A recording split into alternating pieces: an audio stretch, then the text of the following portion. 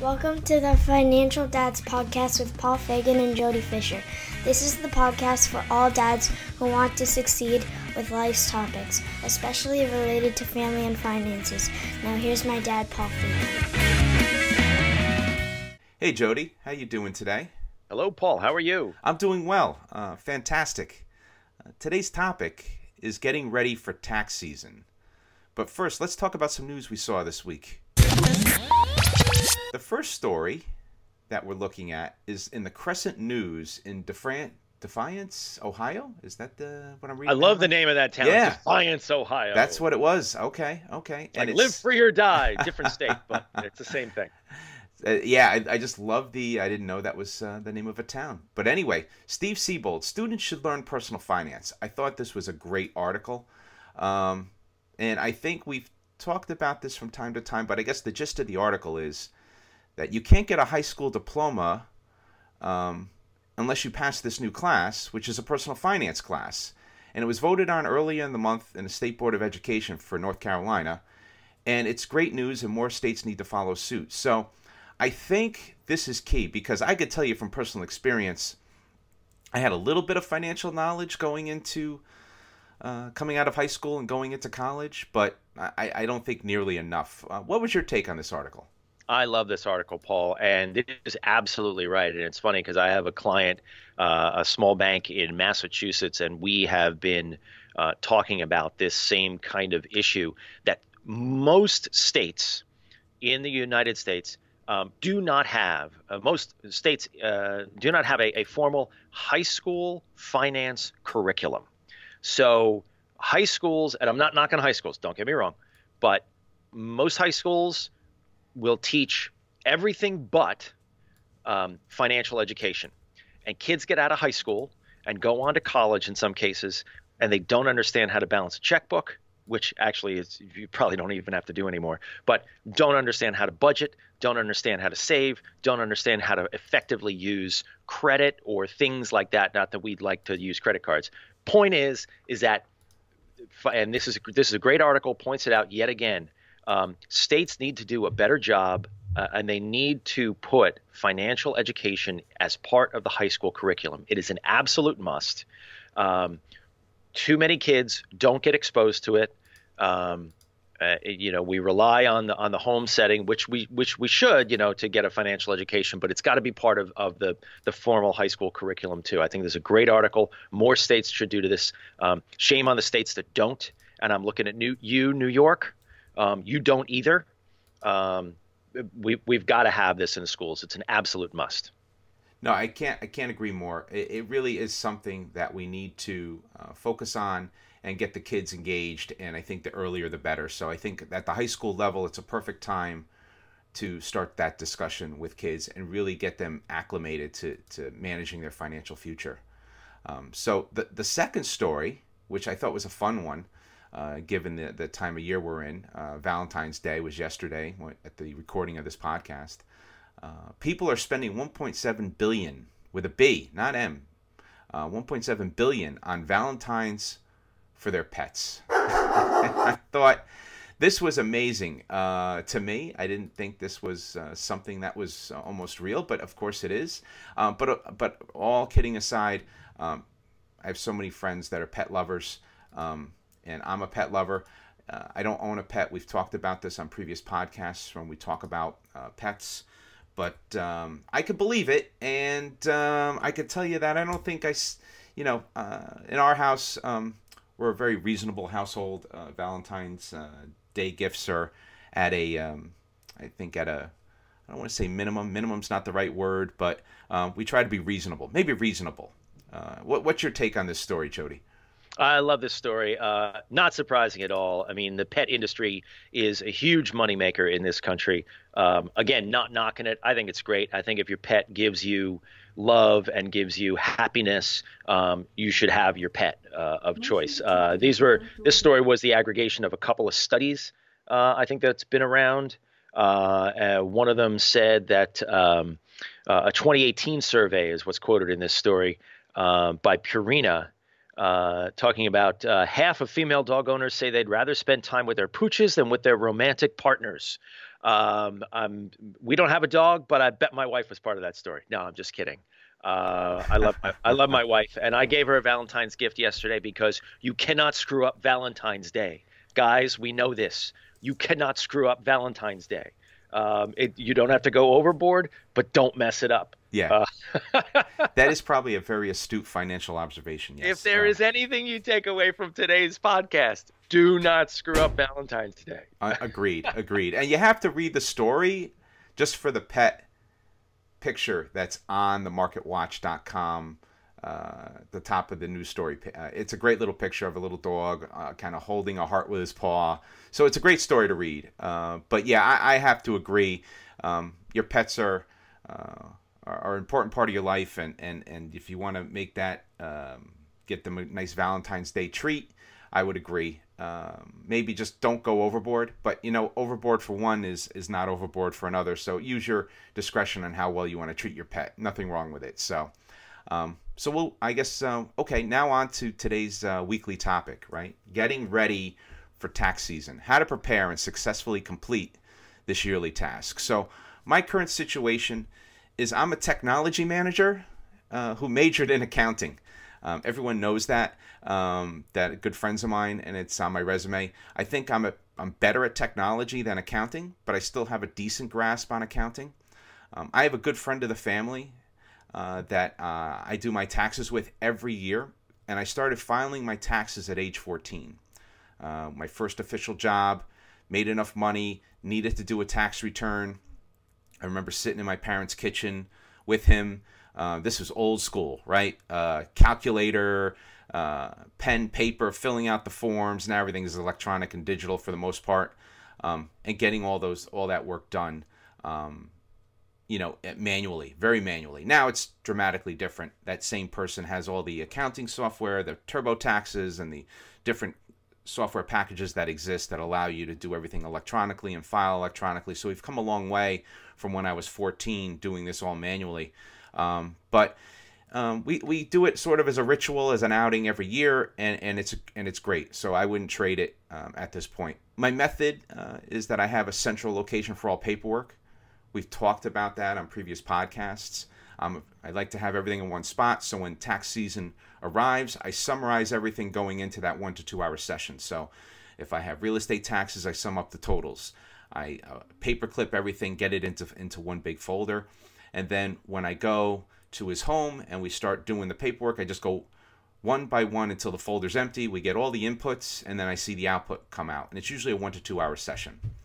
And I'm always surprised at the outcome, both good and bad, meaning, am I getting a refund or I have to pay? We try to make sure we maximize or we minimize deductions in our personal finance, because I don't want to pay. I rarely have to pay, but I'm always surprised when the numbers aren't what I think they will be. Some years I think I'm getting more, years I'm getting less. Last year, on a personal note, I thought, given all the promises that were made, I was going to get more money, and that didn't happen. I actually got less money back, but that's probably a topic. What a shock for another podcast. So anyway, when it comes to doing my taxes, I'd like to have a second set of eyes on the numbers. I think I could do them myself, but I think that having the friend of the family work them with me, we both have an opportunity to kind of do them together to minimize error.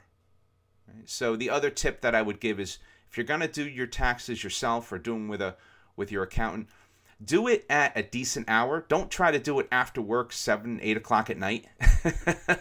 Do your taxes as early as possible in the day when you're refreshed, because those 2 hours, there's a lot of detail and needs to be entered into the inputs to do your taxes right. So I would say definitely do it at a decent hour and make sure you're not hungry. It's almost like going to the supermarket, right? Make sure you're not hungry. Do it at a decent hour. Try to do it as early in the day as possible to minimize any errors that you may have. You don't want to be sleepy in doing your taxes. You just gave me a great idea for a new business, Paul. We're going to have the CPA, the tax CPA, in a corner of the supermarket, and we're gonna have you can drop off your stuff there at the CPA when you walk in, and you go do your shopping, and when you're done and you come back, your taxes are finished. Oh, that's a good point. And that was a good segue into my next point that I was going to bring. Was I have friends and family that do have all sorts of different ways they complete their taxes. Some do it themselves and they're very hands-on. Some go to their accountant and they sit with their accountant and do it. Others are very hands-off. They just, like you just said, they bring the big pile over to the accountant, they pay the fee, and they bring it back with no questions, and they file as is. Some people get in the details, some people are somewhere in the middle. So, but realistically, as a family with 1 to 2 incomes, and most of our audience is probably that, most of our audience probably has standard job, W-2 type job, so they don't own their own business, unlike yourself, Jody, where they're getting the W-2. There's very few deductions anymore for a person with a standard job. So I could rattle off most of them in my head, and that's really all you have is charity. You can write off some charitable deduction, real estate taxes and home interest expense, which has been drastically minimized, but you get to write those off. I'm trying to think what other pieces. Some medical, but most people, and people who get a chance to write off their medical are usually people that have a lot of sickness in the family. So if you don't have medical to write off, don't worry, you're in a good place.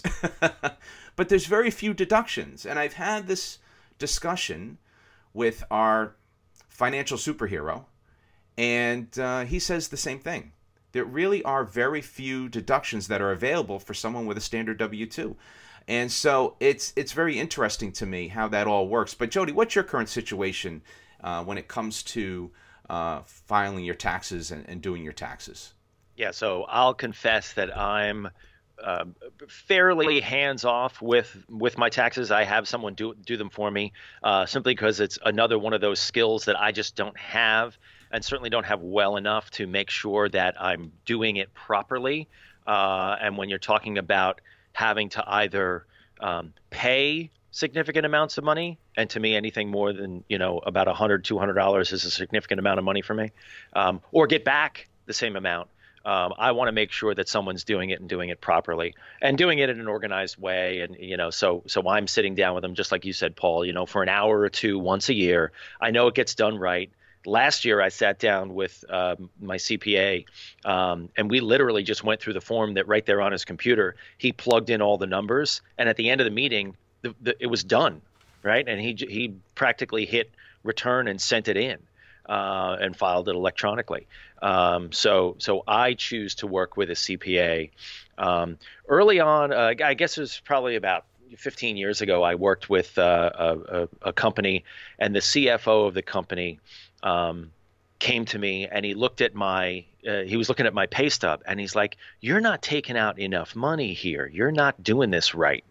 And he sat down and he explained to me, which at the time was mind-blowing to me, how you boost your number of dependents in order to take enough money out of your weekly paycheck so that you're not paying anything at the end of the year. And his attitude, and it's the attitude that I've adopted, is you should break even at the end of the year or get as close to it as possible. In other words, you shouldn't get a refund and you shouldn't have to pay anything.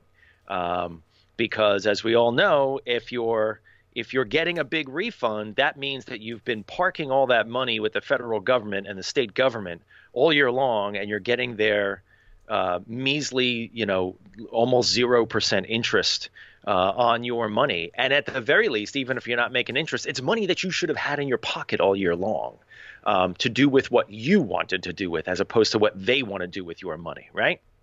So but my approach is that I always like to get just a little bit of a refund, enough that I can pay my CPA. And then if there's a couple bucks left over, great, we'll go out to dinner, we'll go see a movie, or something like that. But that's kind of where I land on getting my taxes done, and also what I like to do in terms of either having to pay or having to get a refund. And if I have to pay a couple bucks, fine, I have to pay a couple $100, no big deal. If it goes beyond that sort of $200 to $500 mark, either on the refund side or on the pay side, then I know I'm doing something wrong. And so I need to adjust my W-2. Another thing too, Paul, I think we need to talk about is that, this is a scenario. Taxes are a scenario which is kind of a set it and forget it. You fill out this form once at a job, and you leave it that way. Most people just tend to leave it, and they don't pay attention to it. They see the deductions come out every week in their pay stub, and they get to the end of the year, and they either owe or they get a refund on their taxes, and that's kind of it. And I think you have to start from the perspective of you have the ability to change this. Yes, a lot of it is out of your control in terms of the tax law and what you're allowed to deduct and how you're allowed to do this. But you also have a bit of control here in determining your destiny of how much gets taken out of your paycheck, and then that has an impact on what you either get refunded or what you have to pay come tax time. So really, if something's out of whack there in either direction, really sit down and look at your family finances, and especially your W-2 at your job, and figure out how you can change that to even it out a little bit. And if you have access to a CPA, go talk to them, even pay them, an hourly rate or whatever you need to pay them to sit down and do this. It will save you, especially if you're getting refunds of thousands of dollars or you're paying thousands of dollars. It's worth it to sit down and pay a few $100 for an hour session and figure this stuff out. And most CPAs will probably do that for free. They'll just, because they'll want your business come tax time. So make sure you do that. Oh, that's a great tip. A lot of good things you came across that I was just jotting notes feverishly on.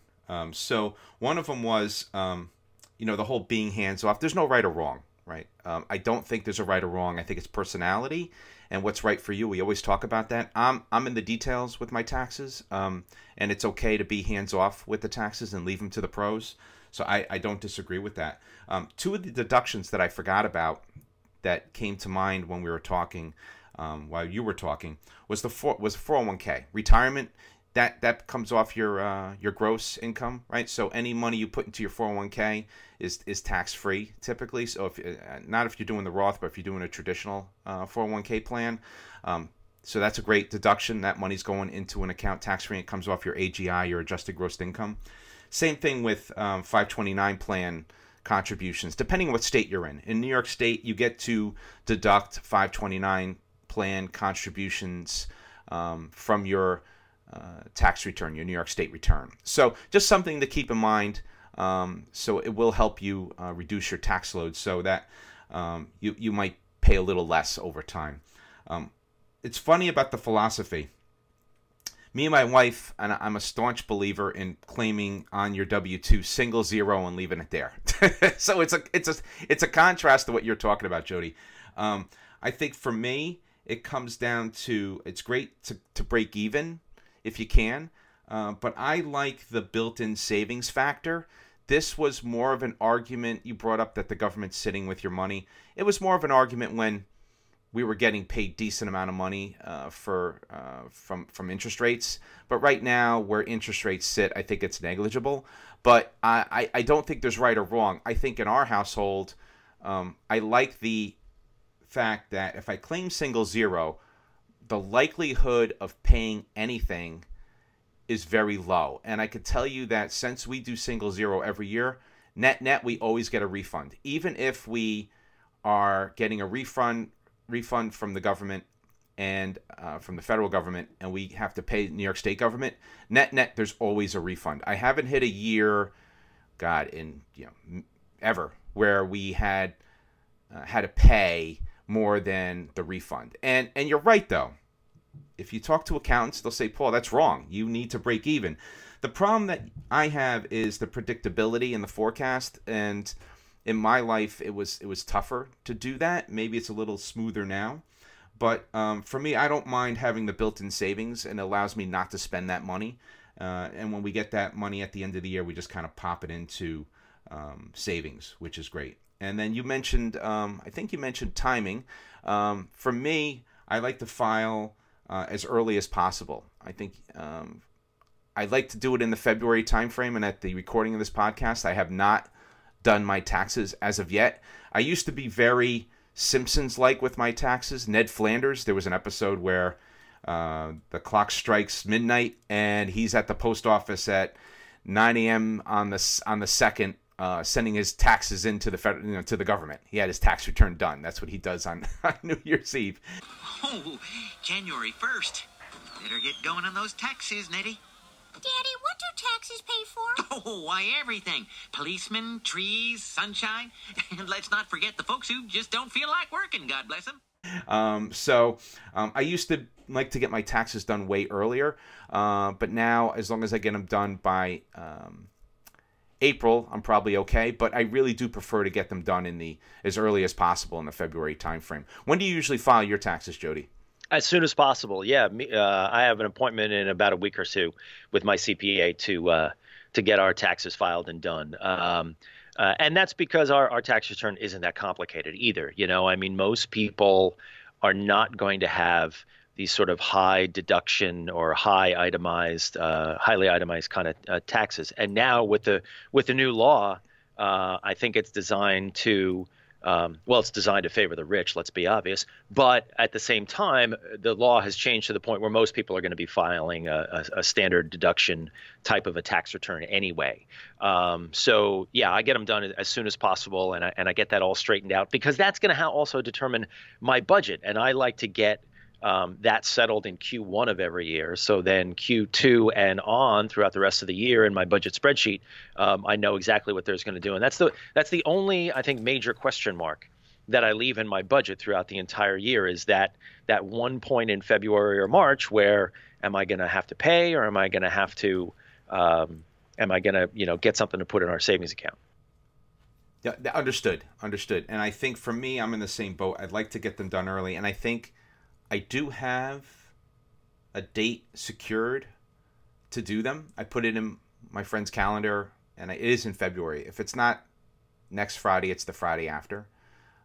That we will sit down. I will get to his home, hopefully 5 p.m. on the dot, as early as possible, and spend that hour to 2 hours, and hopefully it's less than 2 hours, and go through the numbers and do it methodically. And like I said, I'm more hands-on with it. When it comes to my taxes, I'd like to know what's happening and how it's impacted. And then sometimes we do some analysis. We do some what-if scenarios. What if I had a piece of rental property? What if I did this type of, if I did X or Y? So we do some scenarios based on the numbers. So it is an interesting effort to try to figure out, are there any ways to maximize? But the reality typically is that there's very few deductions that a typical person gets, and to your point, standard deduction is probably something that's in most people's future, and it's going to be very hard. It's going to be much harder and harder to find those deductions that you may need to reduce your tax bill. So I guess we'll jump into some of the discussion topics, right? So choosing the right accountant. So for me, I have my friend, we do the taxes together. I have access to our financial superhero for any complicated tax questions that I may have, and I've thrown some doozies at him. I have another good friend of mine who is a tax wizard. He does it for a living. He does tax planning for super wealthy, high net worth individuals, and he's just hands-on. He's got a master's of tax law from NYU. He's a brilliant accountant, but between our financial superhero and my other buddy, man, there hasn't been a tax question that these guys couldn't tackle with ease. I mean, just like off the top of their head. They didn't even have to Google, right? They just know exactly to the detail almost what number in the law it is. So having the right team around you is key. And that goes for, going off a little bit on a tangent, the right accountant, the right attorney for wills and estates planning, the right financial advisor. Some of these people that you want in your lives, you want to build that trust with. And I think they have to earn your trust in terms of being the right fit for you personality-wise, and et cetera. So what are your takes when it comes to choosing the right accountant, Jody? Yeah, I agree with you, Paul. And I think that choosing the right accountant, you could sort of add to that list choosing the right doctor. you have to go to professionals who, number one, are competent and know what they're doing, but also people who you can kind of get along with. And not to say that you want to, be buddy buddy or go out and drink a beer, but someone who you can sit with for that 1 or 2 hours and not only go through the subject matter that you're talking about, but also just having a conversation and understanding that they understand you, they understand your life, they understand your situation. My CPA is also my financial advisor. So he understands everything that's going on with our money and how to, not that we have a ton of it, but just some retirement accounts. But the point being is that he understands the full picture. He's not sort of outside of that circle, or like in a Venn diagram, where you've got a financial advisor and an accountant, and they cross over in that one little area for that 1 week a year, and otherwise they're completely separate. So choose somebody who you like. Obviously choose someone who's competent, but choose someone who you can sit with and talk with and get along with, because they if you choose the right one, they'll be with you your whole life. Just like choosing a doctor, I used to hear this old adage about, choose a doctor who's your age so you can grow old together. Yeah, it kind of makes sense, right? Choose someone, because you'll go through the same things together at the same times, right? Choose someone who can walk with you through your full financial plan, your full financial life. And guide you and teach you how to do these things the best that you can. Yeah, I would have to agree. I have a lot of friends that have accountants, and they love their accountant. They're the, if you ask them, hey, I need someone to do my taxes. Oh, I got my guy or my gal, whatever that person is.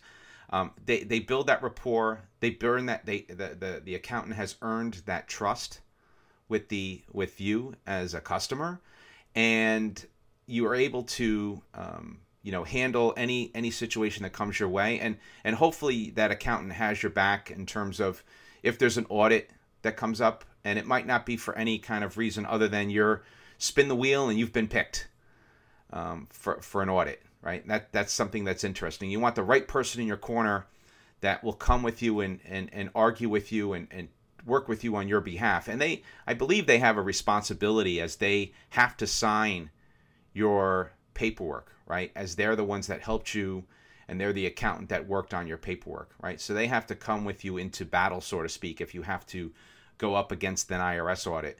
But that's probably a whole other podcast, right, in terms of going through that. And I've never been through one. Now that I've said that, Jody, I bet you in the next couple of months. Anyway. Oh, did you just jinx yourself? Hold on. I think I might have just jinxed myself. I just got done, sidebar, I just got done sitting a week of waiting for jury duty, and I didn't get picked. Thank you. Okay. So, well, let's see. Hopefully the karma gods won't hear this podcast, at least this week.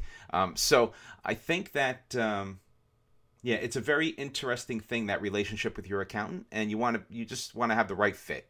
Just like everything else, right? And the right fit for you may not be the right fit for me, and vice versa. So when you're doing trying to find your accountant, shop around a little bit, get some recommendations from friends and family, and as always, whether you're picking a contractor or an attorney or a real estate agent, same thing applies to an accountant. Talk to a couple of different people, go with the one you like. So I think the next topic is, so you owe, and you may owe a lot. How do you pay? Lump sum from savings, putting it on a credit card, pay over time. For me, it's I pay one lump savings. I pay one lump from savings. The few times I've had to pay New York State, usually the timing is there, so I could pay from the federal return. But if the federal check isn't in by the time I got to pay the New York State, I'm okay. But I haven't had to pay. So in terms of a net result of both returns, having to pay on both. So what is your take on this, Jody? It sounds like, I think you might have wrote this discussion topic. So have you had to pay? And if so, how did you handle it? Yeah, in the past I have had to pay. In 1 year I had to pay quite a bit. Knock on wood, I'm hoping that won't be the case. It wasn't the case for me last year, and I'm kind of worried why it wasn't the case last year, because everyone else seems to have got hammered last year, but we'll see what happens this year. There was 1 year that I had to pay quite a bit, and there was no offset. There was no pile of money to dip into, and I believe that I did some kind of a payment program, and the IRS has at least for federal return, and I'm sure the state does too, has, ways that you can pay monthly with some interest. And your accountant probably always gives you this whole quarterly thing, where pay these taxes quarterly and you won't have to pay anything at the end of the year. I've never done that. There's probably some merit to it. I've just never done it. The other way that you can pay is you can always put what you owe on a credit card, which I think is a bad idea for a number of reasons. Number one, you're just putting something on a credit card, which is a bad thing to do. Now, sometimes you're backed into a corner and you have no other options because you don't want to mess with not paying your taxes. So we'll put that disclaimer up front. But you're putting it on a credit card, so you're setting yourself up for debt. Plus, you're paying what could be 20% interest on your taxes, which is just bonkers to me. So like they almost double get you, right? The IRS and the state gets you, and then the credit card company gets you too. Everybody's getting rich off of you, not having set up your taxes right a year before. So that's why we go back to what we said earlier: is make sure you've got this stuff ironed out. And if you find a problem this year, make sure you sit down with your tax professional or your folks at work. They can walk you, whether it's your CFO or your HR or whatever. If there's something wrong with your taxes this year, get right into your company's office, your employer's office, and figure out what's wrong with your W-2 and fix it right away so you don't repeat the same problem next year. But back to how to pay, there are a number of different ways. You can either dip into some kind of savings that you might have set aside. And we always try to set aside some savings. In addition to our regular savings, we try to set aside a little bit of a nut just to make sure that we're safe and we're not digging into the savings that we're trying to do for other projects around the house. You can put it on a credit card or you can enter into a payment project plan. But the bottom line is, if you got to pay, they're going to make you pay. So pay as quickly as possible and as reasonably as possible for you and your budget. And that goes back to making sure that you have a budget and making sure that you understand that if you do have to enter into a payment program, that you can afford it. And the only way you're going to know that is to write it all down. Great advice. Great advice. I mean, I think that for me, that is key, right? It's all key advice. I haven't had to pay, but I like to do my taxes myself, and I do have a good understanding of how the numbers work. So like I said, my single zero trick usually works for me. In terms of if I don't claim any, me and my wife, we don't claim any dependents through the year. So we don't even claim, married one or anything like that. It's all single zero. So, honey, whose children are these? That's right. And at the end of the year, we get to put us all down. And so I think for me, that's my safe bet in terms of, I know with reasonable insurance that I will not have to pay, because I make sure that, and it throughout the year, does it reduce my weekly into, reduce the money coming into the household? Absolutely. By dramatic amounts? Not really. For me, it's peace of mind. Single zero both times, and you won't get burned, right? And I think that's the key. That for me. But to your point, watching it, adjusting it, making sure you break even is probably a better advice than I'm giving. But I prefer the single zero method. So you got a refund. Was it too much? And how do you reduce your refund for next year? I think we talked about this, right? In terms of making sure that you're going into your employer's office and making those adjustments as needful. Any additional things? I know you covered it in the last bullet point that we were talking about, but anything else to add there, Jody? Yeah, my personal approach is that I like an itty bitty refund, right? I like about $500 in terms of a refund. That covers what I got to pay my CPA, and it puts a couple of bucks in my pocket, and we can go have a little bit of fun. More than $500 I start to get a little worried. So again, it goes back to just making sure that especially your W-2 is tidied up, and that the math is right on that, and that you're also maximizing all your deductions throughout the year. You're maximizing your tax-deferred savings throughout the year, whether it's your 401k or your ESA savings or whatever else you're doing for your family. Make sure you're maximizing those savings plans and putting aside that money and just making sure that math works, because you get one shot to get it right, around this time of year. and then you sail through until this time again next year when the taxes come due again. So make sure you get it done right. Attack it, get it done, and let it sit. Great advice, Jody. Great advice. I guess we'll jump into the recap for today. I think for me, it still comes down to my two pieces of advice. They're mine.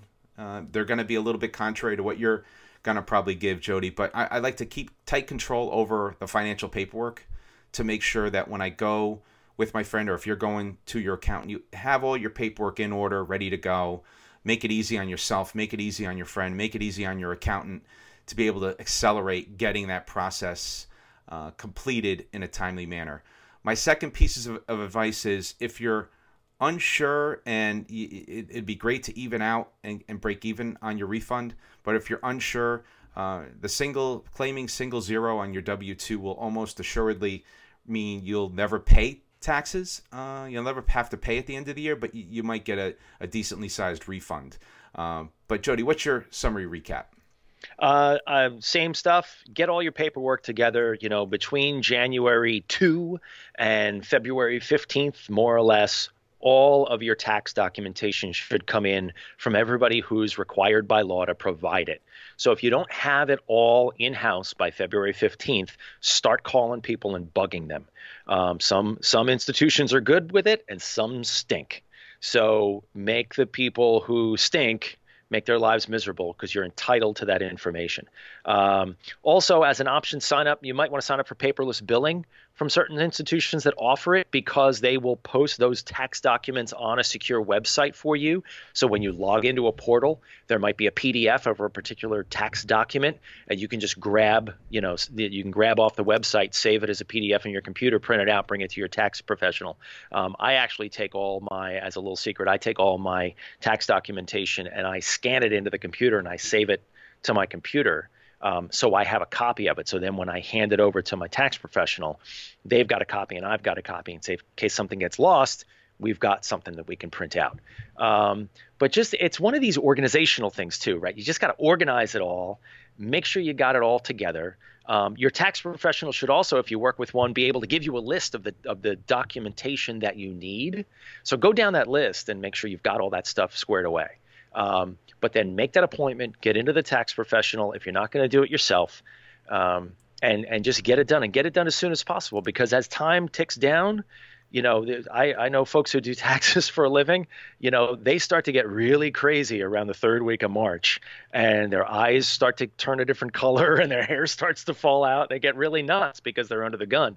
So the earlier you get it done, the happier they are, the faster you get your refund or know you're going to have to pay something, and get it out of your life too. Just get it done and get it over with and get on with the rest of your life, because taxes are one of those things that can just suck you dry. So get it out of the way as fast as possible. What great advice. I mean, I think on the back of this podcast today, I will, over this weekend, pull the tax folder, start the organization methodology, confirm the appointment with my buddy, and really try to knock this out quickly. So I'm glad that we picked this topic today. I think it'll get me motivated to get my taxes done in the next couple of weeks. So thank you, Jody.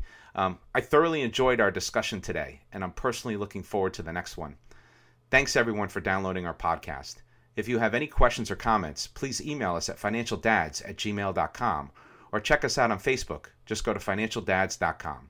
So with that, this is Paul and Jody reminding you, managing finances can be stressful, but that's why the Financial Dads are here to help you plan for success. Have a good one, everybody. Be well, and thank you.